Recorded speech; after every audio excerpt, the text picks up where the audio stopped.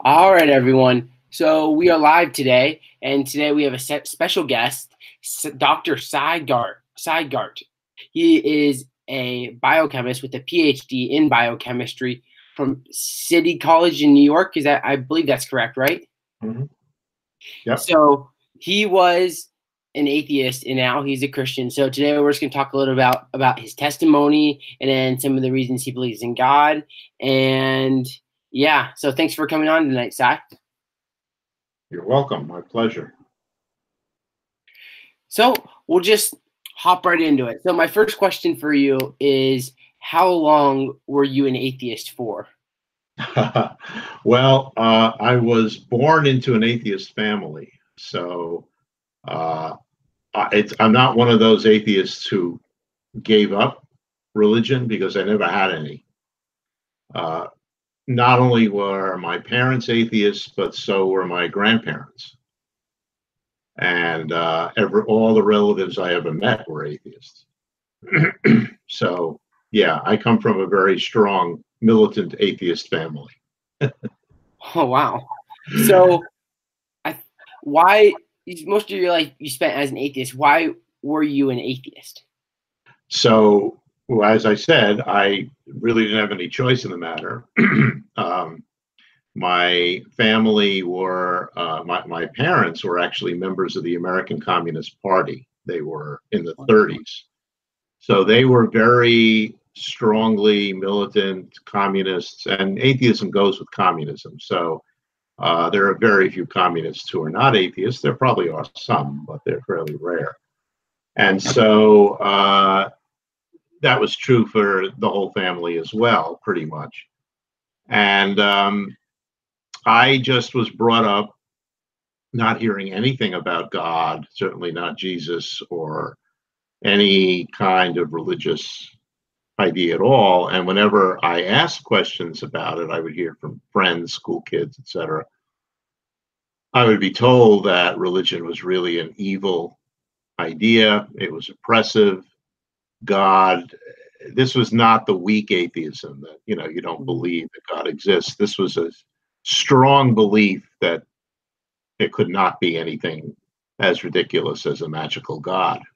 And so that's what I grew up with, and I had no other alternative. The little bit that I knew about Christianity was some of my friends who went to Catholic school, but that was not very inspiring because they didn't know much theology.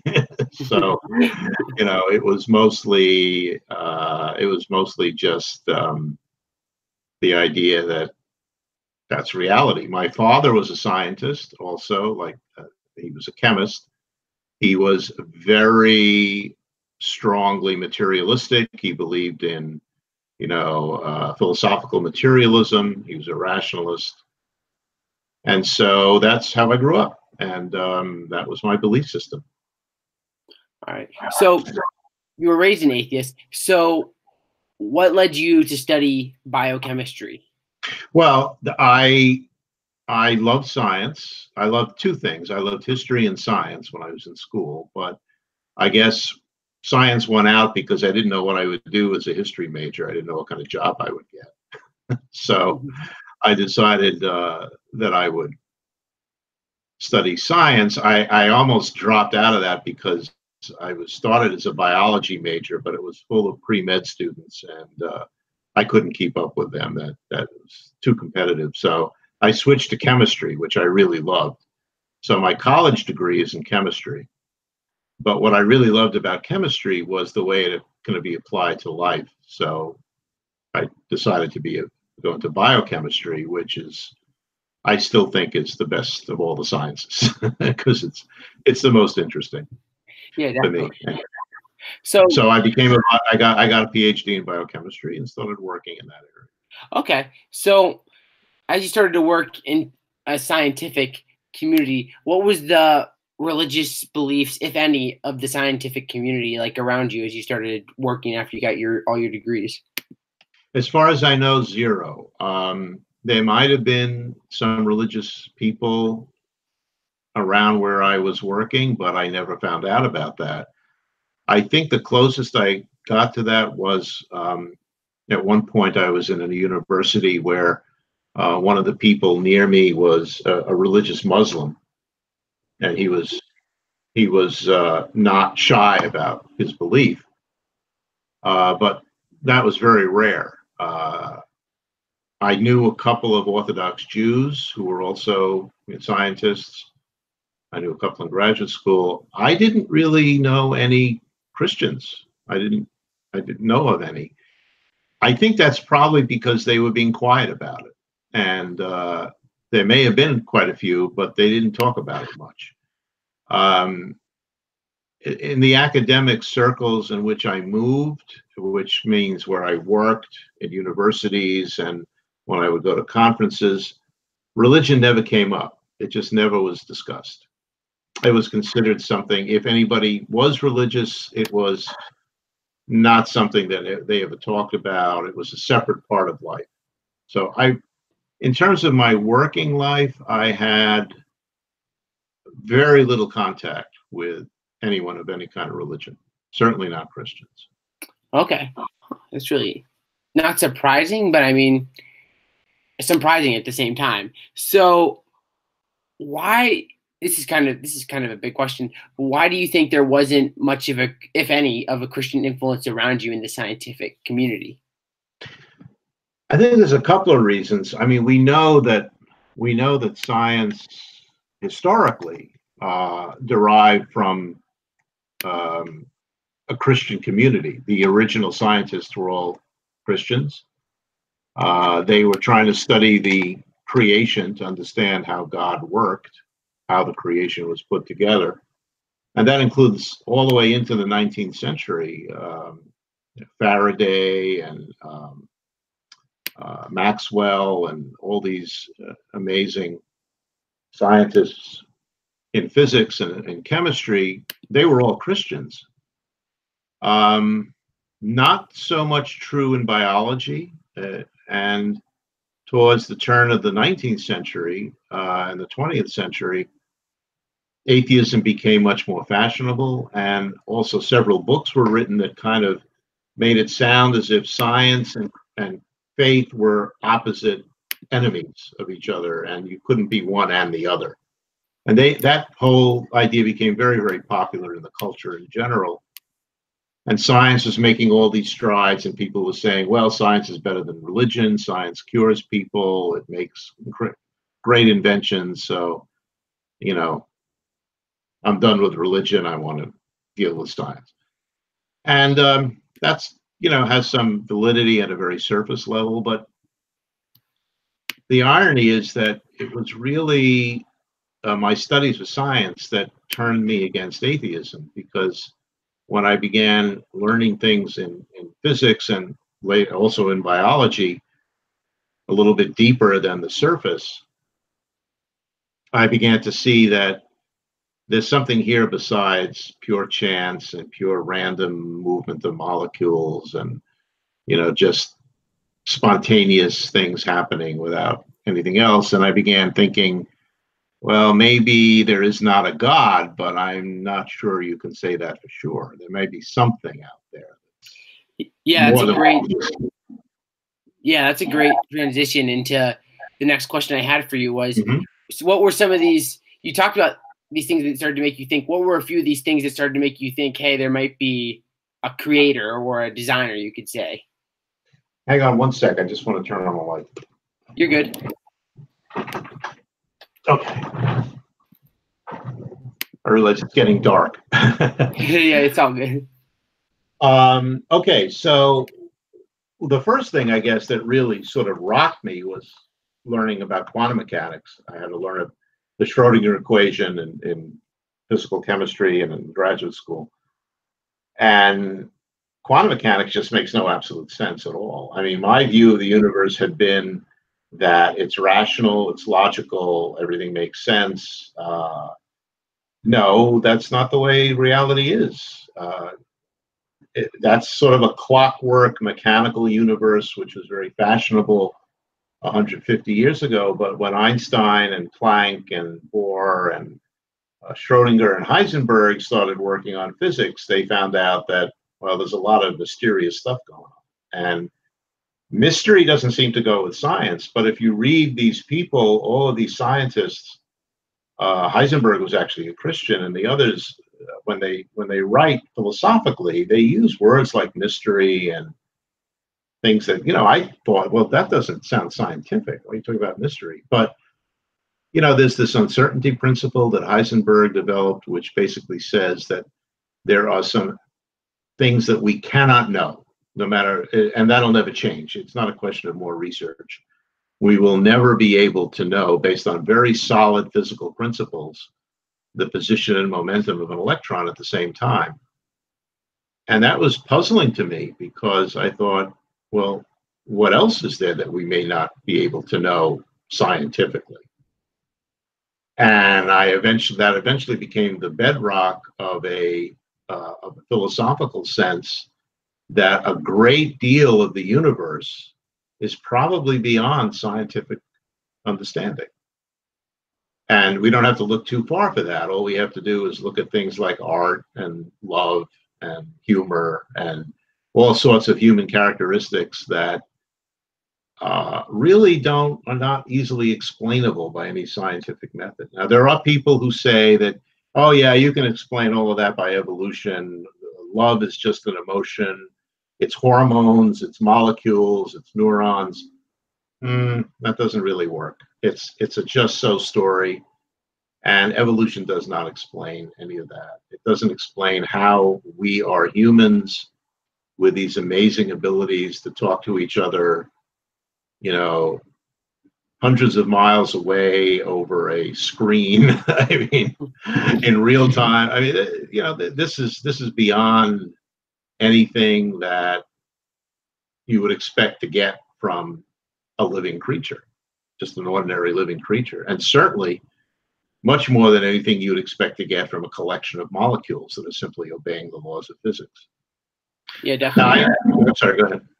No, you go. I'm agreeing with you. I was going to say, I understand complexity and emergence. I don't understand emergence. Emergence is a very important word, because people like to say that chemistry emerged from physics and biology emerged from chemistry, and human consciousness and creativity and all that emerged from biology. But we don't know what that means. We don't know what that word means. What is emergence? Well, I think it's the hand of God. That's what it is. I think that's clear. But it took me a while to get there. Yeah, definitely.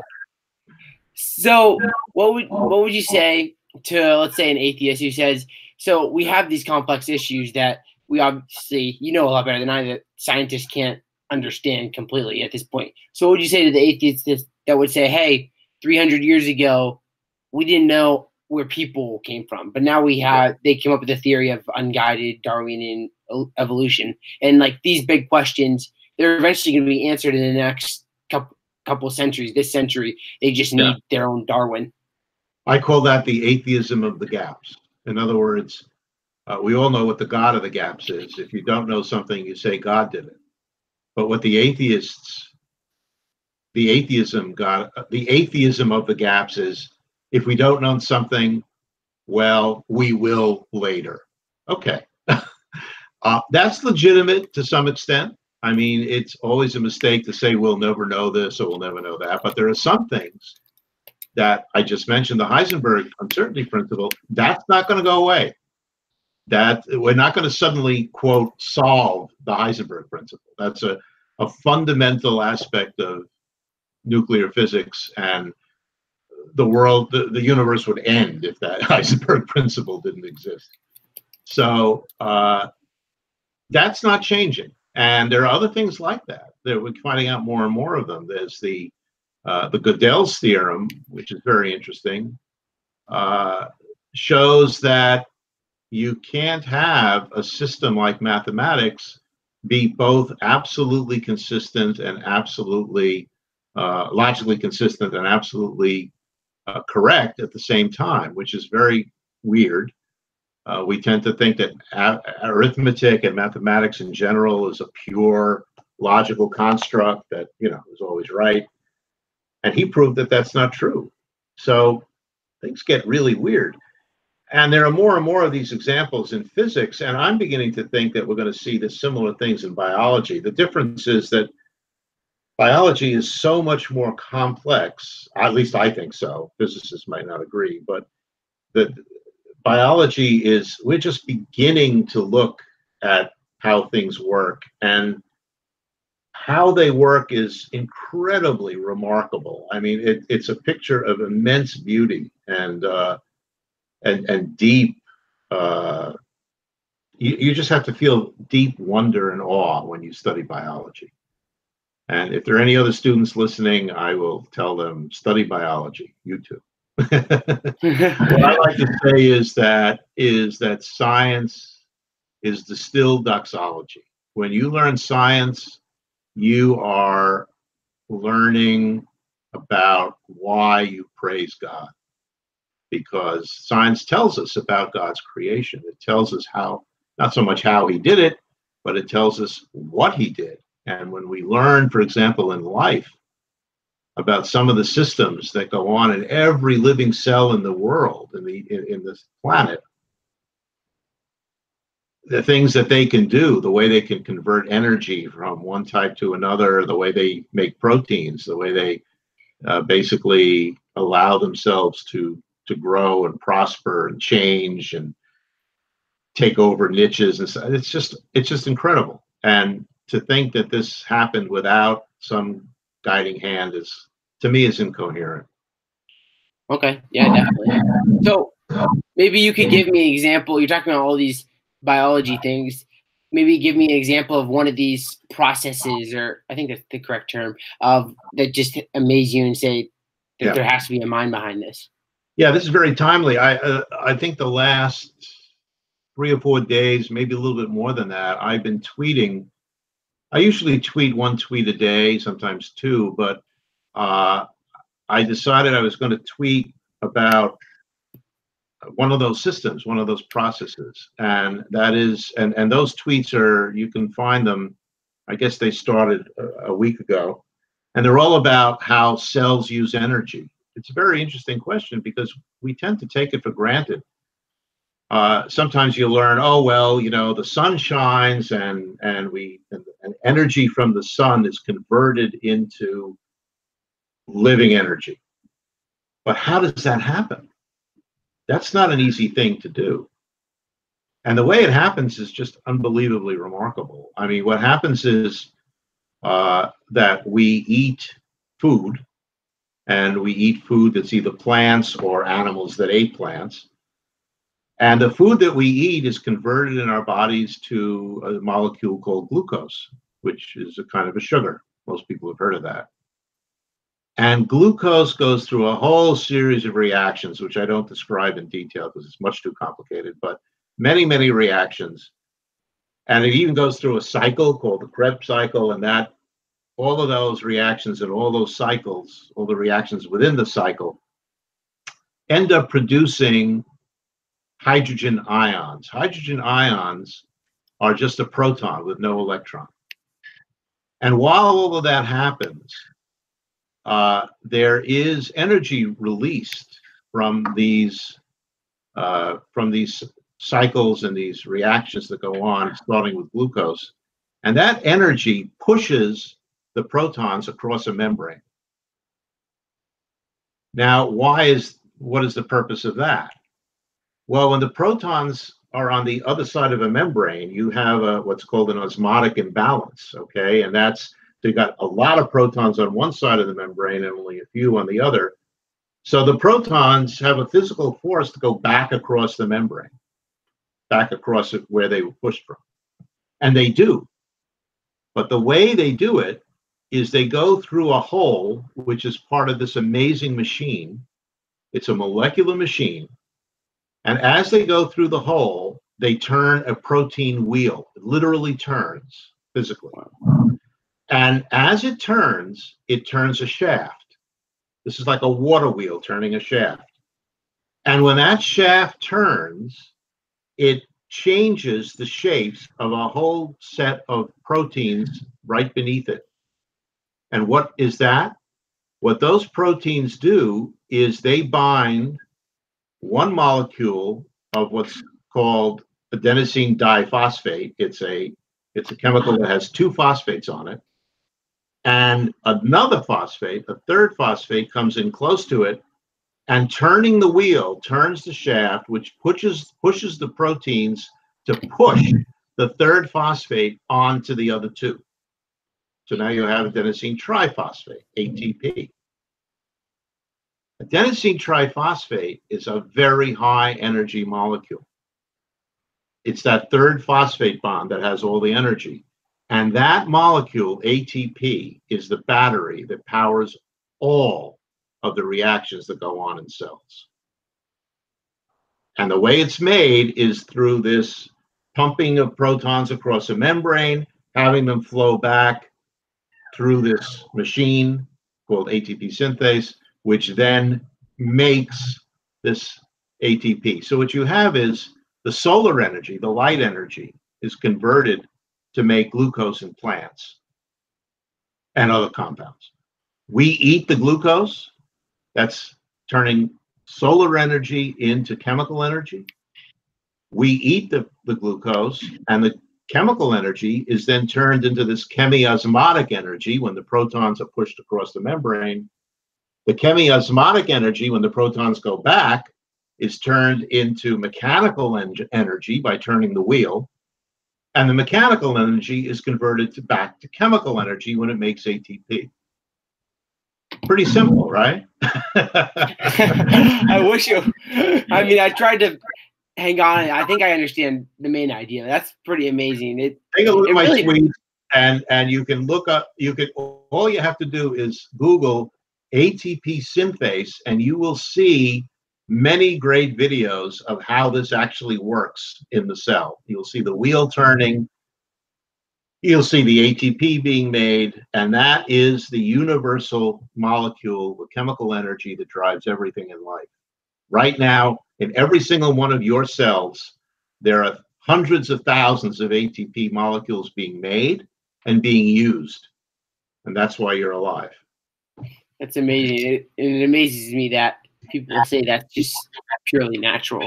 So we'll move on here. So my next question for you is about the origin of life and the theory of I think it's called abiogenesis. My question for you is, do you think that there will be a naturalistic explanation for the origin of life, or could it only be of a divine influence? Well, I think, you see, the thing is, I think there has to be a divine influence because we have no idea how the origin of life could have started. We just don't have it. We don't even have a theory. And it's been 60 years that people have been working on this, and we're no further than we were 60 years ago. There are so many problems with a purely natural, let's start with this, and then you add that, and then you go to the next step. And one of the big problems is, especially for me, who agrees that evolution is the way life diverged, is you can't have evolution until you have the biochemical mechanism to allow evolution. And how did you get that? You have to have a genetic code, which is information. You have to have all these very complex systems that, by the way, are 10 times more complex than the one I just mentioned. Yeah, I believe it. Yeah. So all of this has to be in place. And how do you get that? Nobody knows the answer to that. There's ideas about RNA world. There are a lot of ideas that people have come up with. There's very little evidence. I'm not talking about that it happened. I'm talking about that it even could happen. So I think that I don't think there's an answer which is simply God did it, because even if that's true, which I believe it is, I think God did everything. We still want to know how. Okay, mm-hmm. We still want to know what did he do? Okay, how did it all happen? And I don't know if we can find that out or not. We might not. We might need a different way to approach science than what we have now, because now science is, by definition, naturalism only. In other words, methodological naturalism does not allow for anything other than what we can test in a laboratory, what we can show comes from purely naturalistic forces. That may not work. I do not believe that we're going to be able to find a purely naturalistic answer to the origin of life, and we haven't found one to the origin of the universe either. Nobody knows. Yeah. So I think when it comes to origins, and I would add the origin of humanity as well, I don't think we're going to get it from pure naturalism. We're going to have to start looking at the Bible. We're going to have to look at Scripture. I don't know how to do that in relation to science, but hopefully someone will figure that out. Maybe you will. You're young enough. We'll see. Yeah, we'll try to. I should remind everyone that's listening that we'll try to get to some questions that are put in the chat, probably around like 7:45, 7:50-ish before we end. But my next question for you, Sai, is you talk about how you transition sort of this belief in God. So you can believe in God and not be a Christian. So what led you to become a Christian and believing that Jesus rose from the dead from just a belief in God? That's a very good question. I mean, there was a point at which I had gotten to the point of saying, well, I can't be an atheist anymore. I'll be an agnostic. I don't know whether God exists or not. And then I got to the point of thinking, there's something out there. I don't know what it is. There's something out there that has a hand in creation, has a hand in all of these emergencies, etc. But I don't know what it is, and I couldn't find any religious instruction on it. I hadn't read the Bible much. And then I started reading the Gospels. And I was incredibly struck by this incredible story that made it all clear. God had mercy on his creation, us, and sent his son to be a human being and live with us. What a great idea. Okay, that's how God came and said, okay, here I am. I love it when atheists say, if God exists, where is he? Well, he was there. He was walking around talking. What more do you want? And the story of Jesus was really struck me as beautiful and explanatory, and of course very radical and very interesting. But I still wasn't a Christian. I started thinking I would like to be a Christian, but I couldn't do it because my early training, my early upbringing in atheism was so strong that whenever I started going to church and I heard wonderful sermons, I heard all kinds of great things, and but I still was on the outside because every time I thought, well, maybe I could be a Christian, I thought, no, that's impossible. It's magic. It's not real. It's, it just, I couldn't get myself to go there. And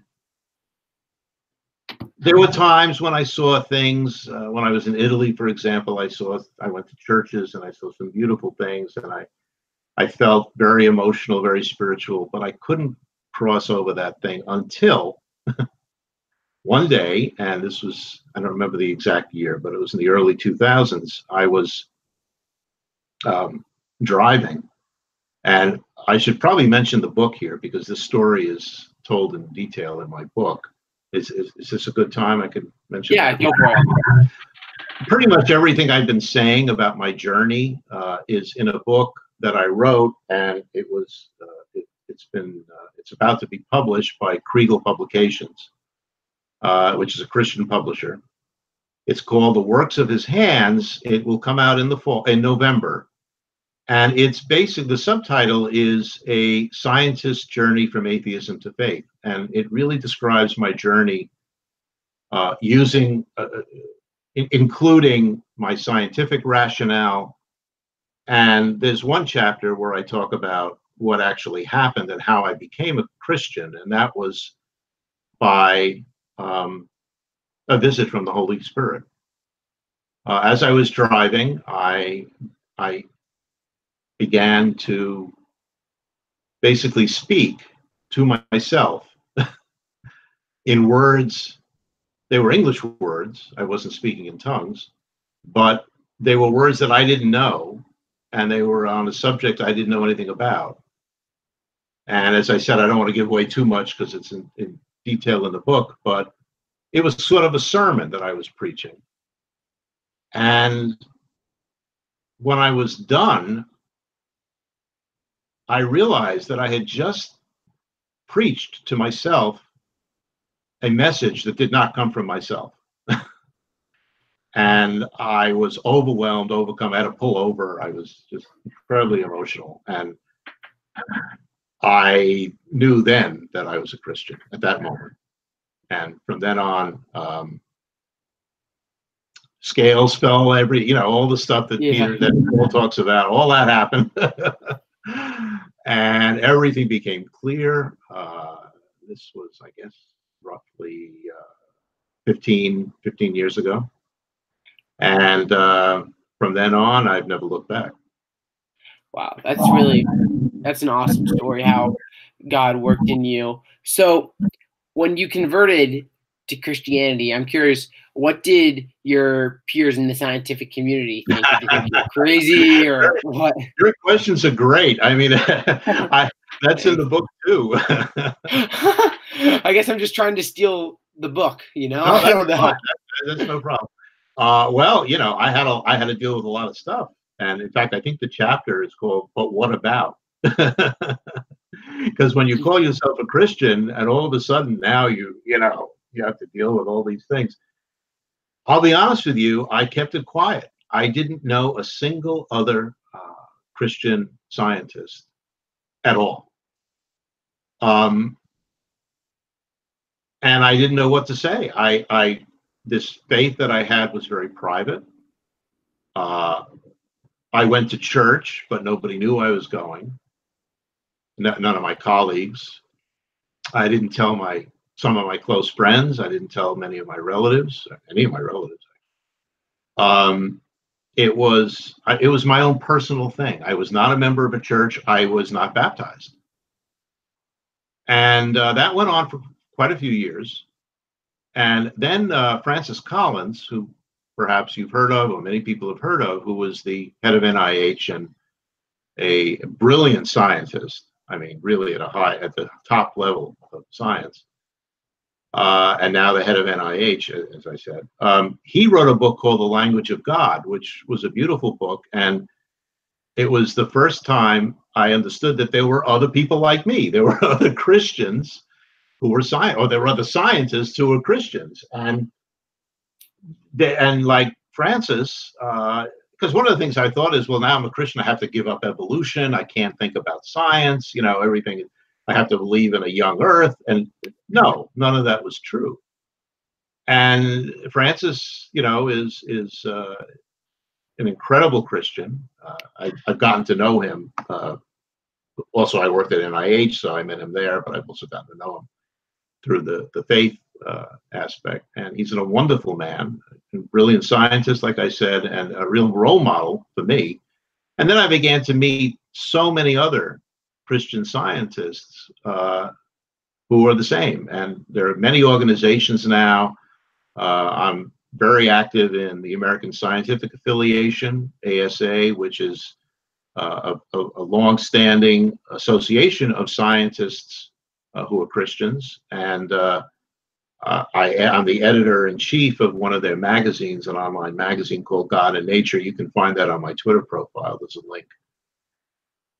And this is what I retired 4 years ago, and I'm now devoting my life to Christ, and especially to the mission. I consider myself to have a mission, which is to bring the word to especially students, to young people who are Christians, who are in danger of losing their faith because people are telling them, well, if you want to follow science, you have to give up all that phony religion stuff.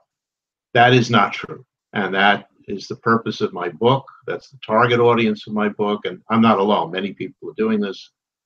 It's really important that we counteract this big lie, which is that science and religion are opposed to each other. And we have to counteract it on the part of the atheists. We have to counteract it when it's spoken by some young earth creationists. Mainstream, regular, ordinary, good as gold science is perfectly consistent with being a Christian and believing the Bible as real and inerrant. I mean, none of that you don't have to give up anything. You may have to change your interpretation of a few passages, but not the way people think. And meanwhile, you gain everything. You gain the whole world because this is God's book of works, and you gain scripture, and you lose nothing. Yeah, definitely. It's actually, it's actually, you're transitioning perfect into my next questions. You know, it's like we got some chemistry going on here. So my next question for you is I know that you talked about how you believe in evolution in an old Earth. Now, a lot of Christians will say, "Hey, the Bible says that the Earth is about 6,000 years old, and there's no evolution, basically." So, how did you? Well, first of all, I read the Bible, and it doesn't say that at all. So when people say, "Oh, I take a literal view of the Bible," they're not. That's not true. They don't. You know, the age of the earth is never mentioned in the Bible. That was a conclusion reached in the 1600s by Bishop Ussher, who did some calculations. So that's an interpretation. Okay, that's not in the Bible. That's not part of the text. I don't know if you're aware of this, but the Bible also never says that Adam was the first man. It says there was no man to work the ground, which means there were no farmers. And so Adam had to had to take care of the garden. It never says there were no other people around. It never says Adam was the first man. It just doesn't say it. So we get a lot of interpretation, which then becomes the Bible tells us. No, the Bible doesn't. This is your interpretation of the Bible. And that's true for a lot of things. So, you know, there's some very good people who've written about this at length. An author I would recommend is Dennis Lamoureux. He's a Canadian evolutionary biologist. He has a PhD in evolutionary biology and a PhD in theology, and he's also a dentist. So he has 3 advanced degrees. And he's a brilliant guy. He's a good friend of mine. He's written several books in this area and describes theistic evolution and evolutionary creationism very well. Now there are a lot of, you know, we can argue. I don't think I have all the answers. I don't think anyone does. Sometimes I feel like I'm more with the intelligent design camp, especially when it comes to origin of life. So, you know, this is, I think God wants us to work. He didn't just give us the answer and say, okay, here it is now, you know, do your thing. And he wants us to work at finding the truth. And that means, I mean, I know how hard scientific work is because I've been doing it. And I'm beginning to think theology is even harder. And we need to work at it. We need to work at understanding what it is that God really said and what he meant and why he wrote the Bible. Was it a science textbook? I don't believe so. Are we supposed to believe, you know, the quote unquote literal version of King James? Sometimes yes, not always. And there are John Walton and N.T. Wright, Alister McGrath. Those are 3 theologians who I read and I also know. And, you know, oh, by the way, Alister McGrath wrote a foreword to my book, so it passed some muster with theology, even though I don't know much myself. But these theologians and many others are, you know, very helpful. And so I think if you're in a position where you're being pulled between science on the one hand and young earth creationism on the other hand, and they don't seem to go together, don't give up. Don't give up on either one. Don't give up on science. Don't give up on your faith. Especially don't give up on your faith. Do more research. Look at biologos.org, which is a great organization for giving resources for, you know, understanding science and faith. And you'll come to see that, you know, as we expect from God, the answer is beautiful, and it's not that hard to find. So that's my main message is ignore those voices who are telling you you can't have it all. You can have it all because it's all God's truth. Yeah, definitely. I'll just play young earth. I mean, I'm not going to pick a side here. I'm just going to play young earth creationist here for a moment, just because I know you're obviously not of that view. So they would say that with the 6,000 year earth thing, they would say that you can trace those genealogies that are in Genesis 5 and 11, I believe, back to Adam, when that'd be I think it's like the 6,000 years. So I'm curious, what's your thoughts on those genealogies?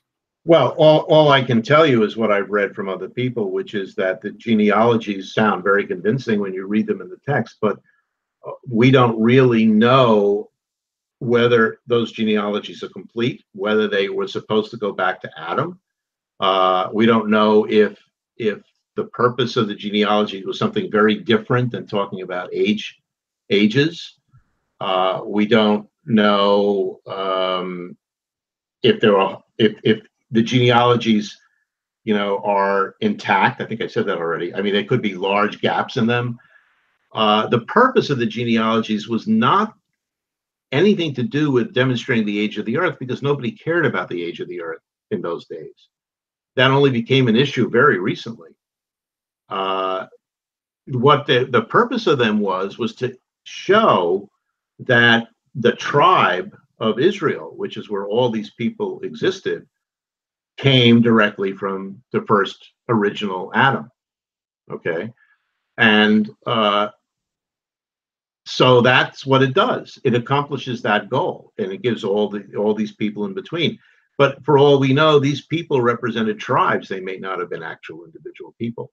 I can't really speak about this much because I'm not a biblical scholar, but there are plenty of biblical scholars who will say that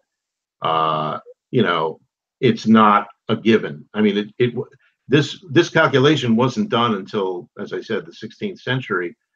You have to ask, why didn't the earlier church fathers do the same calculation? It was available. They knew how to add.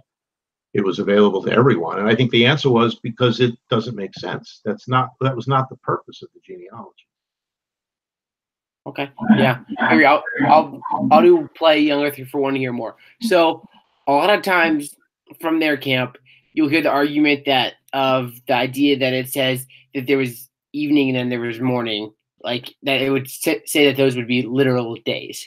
Yeah.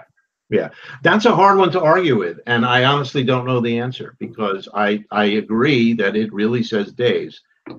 I will tell you that I have read, but I don't have it in my head or to hand, that I have read very good explanations, mostly from John Walton, about the meaning of days. And even though the day is supposed to be a day, the idea that Walton has, and there's a great YouTube by Inspiring Philosophy, who is a really wonderful YouTuber, Michael Jones, he has a great video on this whole question of the day, the meaning of the days, and how there is a fascinating way to interpret the way the days line up with each other and what they actually represent.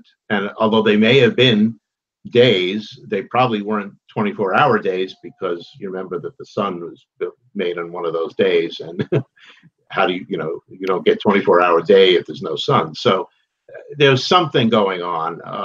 And there are some other reasons to think that cannot be an absolute literal day, and just looking at day 6 when an awful lot happened in 24 hours. So I don't like to say that the Bible is wrong, because I don't think it is, but you can have a misinterpretation of something that's true, and then you come up with the wrong conclusion.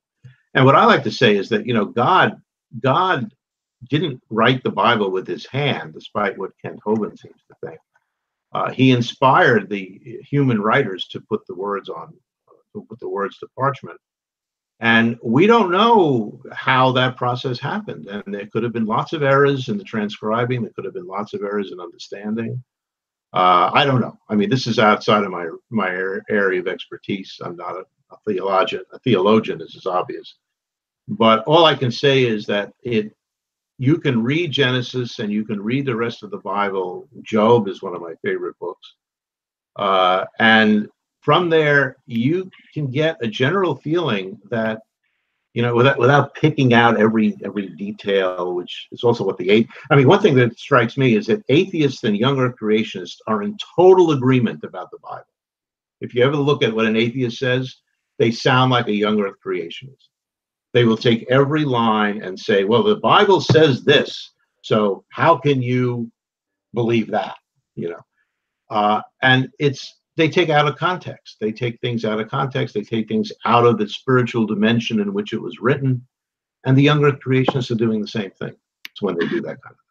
Now, in terms of the days, again, I have to come back and say, I don't know the answer. I'm pretty sure the world was not created in 6 days, just based on the scientific evidence that we have. So I know that there are some scientists with some ideas that kind of do a concordance between the scripture and what we know. And I just don't know enough about. Hugh Ross is someone who would be a very good person to talk to about that. He's a much better theologian than me, and also a much better scientist. So you may want to, it would be good to talk to him about his views. Yeah, he's a great. Hey, Sorry? If you're listening, Hugh, you're welcome anytime. But I know you're probably not listening. So my last question for you before we go into a couple just questions from the live chat is: so you have a massive Twitter following. I think it's like 11 or 12,000 followers. So 13 and a half, something like that. 13 and a half. My bad. I underestimated. Oh, no. My question for you is: how do you handle some of what you call the trolls of Twitter who can just be very hostile towards Christianity, don't say there's no evidence for God, things like that? I'm just curious how your thoughts on. So I have three rules. If somebody asks a question, and I have a lot of these, I did a few today. I get a lot of atheists who just say, but how can you explain such and such, or why do you think this? And then I answer them. I'll answer them twice. I don't go into a lot of.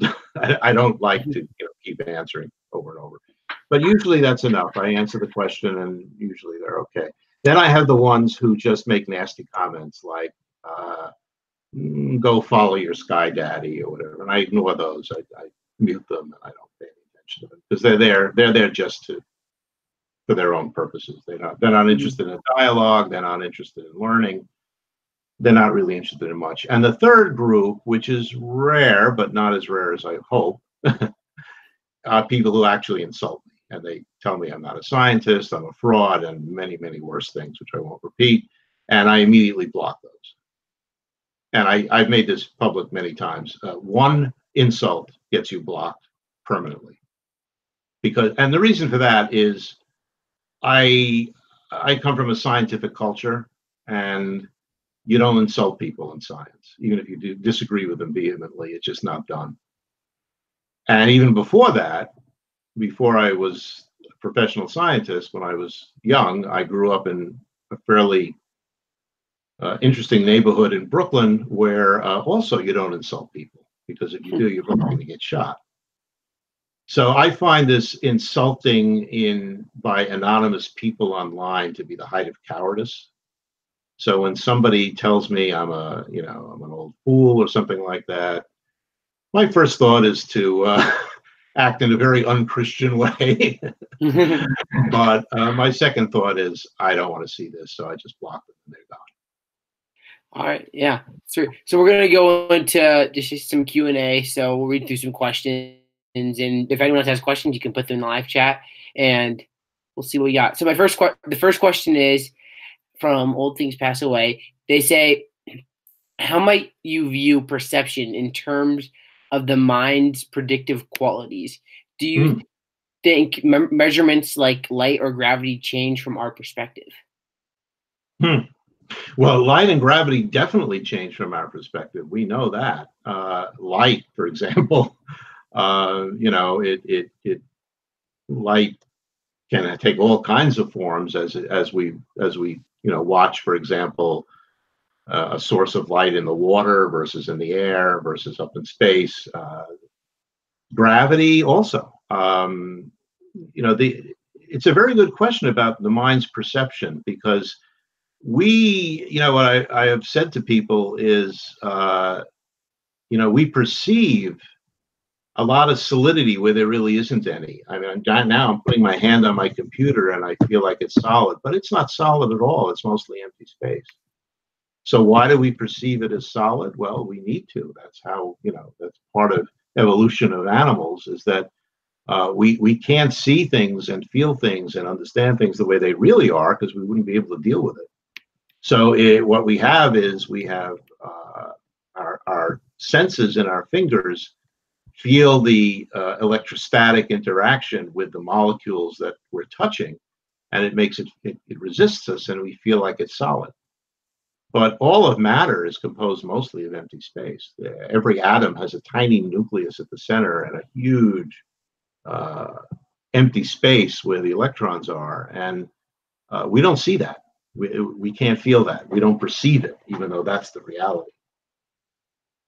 So how that all worked, I think it's part of it is evolution, and part of it is God's grace. I think we were created to do what we're doing, which is to understand the world as it is. Yeah, it's a great answer. Next question from SJ says, do you think biology departments are hostile towards Christians and theists today? She says, I heard William Lane Craig say they're more hostile than physics departments. Yes, I agree with her. The science which is most amenable to philosophy in general, and especially to philosophy that verges on the mysterious, is physics. The worst is biology, and I don't know why that is. Biologists tend to be much more atheistic in general. There are more atheists among biologists, I think. This is just anecdotal. I haven't done any surveys. And biologists are often more vehemently atheistic than physicists. A lot of physicists will say, well, I don't know about that. Maybe. Biologists will often, I mean, Jerry Coyne, for example, is an example. He has a blog which is very hostile to any hint of faith, and he spends all his time talking about that rather than biology.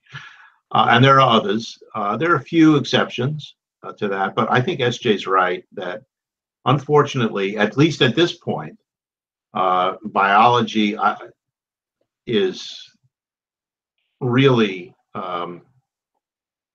actively hostile towards the idea of faith, and I hope that changes. I wrote a paper on teleology in biology, and it was published in a journal of the ASA, which I mentioned before, called Perspectives in Science and Christian Faith. And even in that journal, which is read by Christians and was reviewed by Christians, there were some biologists who weren't happy with my talking about teleology, purpose in life.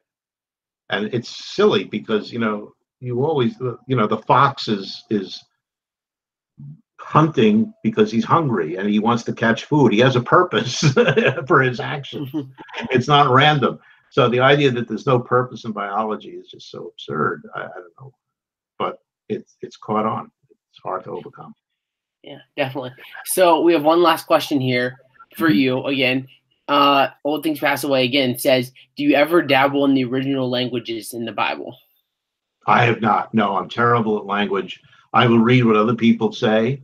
The only exception was the story about Adam, which I mentioned. I did look at the Hebrew, the Hebrew text, and I tried to translate it, from the word, each word. And I don't really know Hebrew, so I don't know if I was doing it right. But it clearly does not say the first man. It just says the man. The man. Let's see if I remember right. There was no man to work the ground, is what the text. Anyway, but other than that, no. I know a lot of people who are Hebrew scholars. There's some great ones on YouTube and on Twitter.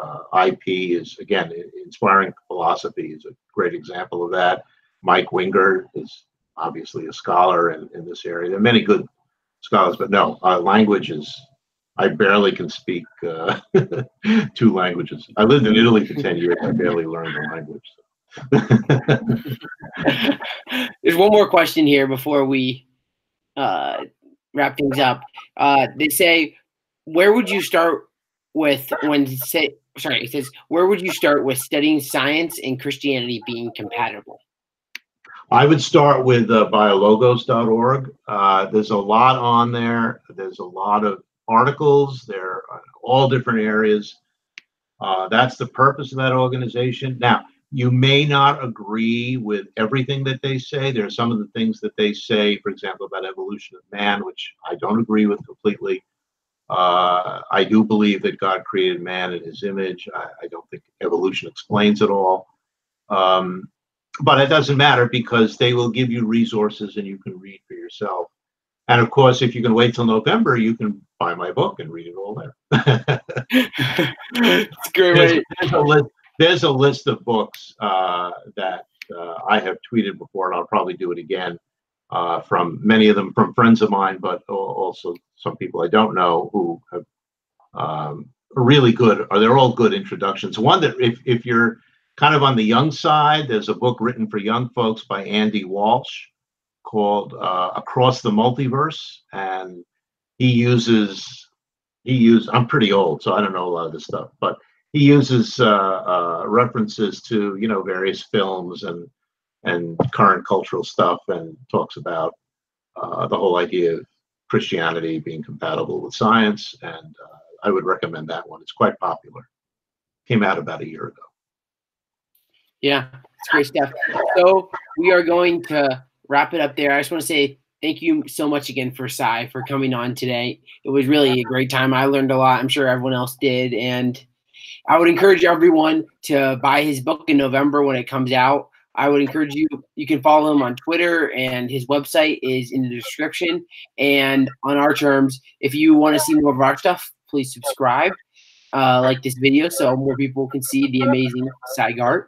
And our social media is in the description. If you want to become a Patreon and financially support us, that's in the description. And yeah, that's all I have. So thank you so much for coming on, Cy. It's been fun. Thank you for having me. All right, everyone. So thanks for listening and have a great night. Remember, big questions need good answers.